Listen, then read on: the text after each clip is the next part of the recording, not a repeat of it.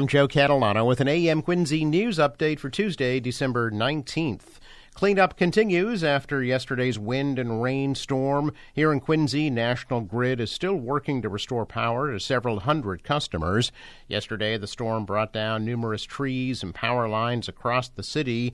A tree struck two houses on Spring Street on Howe's Neck, but there was minimal damage and no injuries. A tree struck a moving car on Newport Avenue, briefly trapping the occupants, but they were not hurt.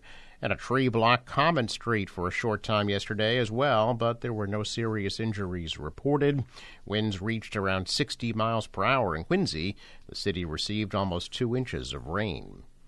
An 89-year-old man died in Hanover during the storm yesterday.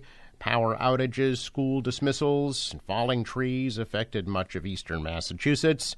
Police responded to Industrial Way in Hanover when a large tree fell on a small travel trailer just before 10. Robert Horkey from Hingham was extracted from the trailer with severe head trauma and died later at South Shore Hospital from his injuries. The investigation is still ongoing there.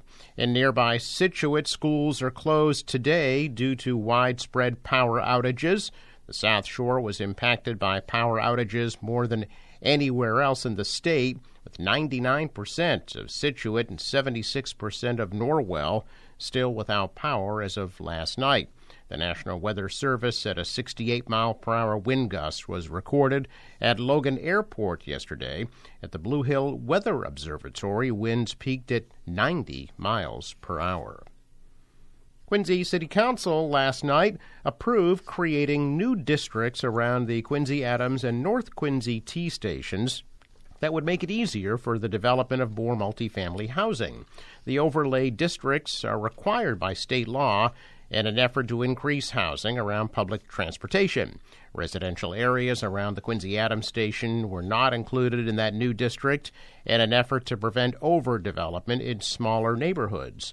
Also last night, the City Council approved a land disposition agreement that sells the IHOP restaurant property in Quincy Center to Atlantic Development of Hingham for creation of 325 new apartments with ground-level retail space that could include a Trader Joe's market. The agreement also mandates that the developer create an 800-space parking garage that will be paid for and owned by the city.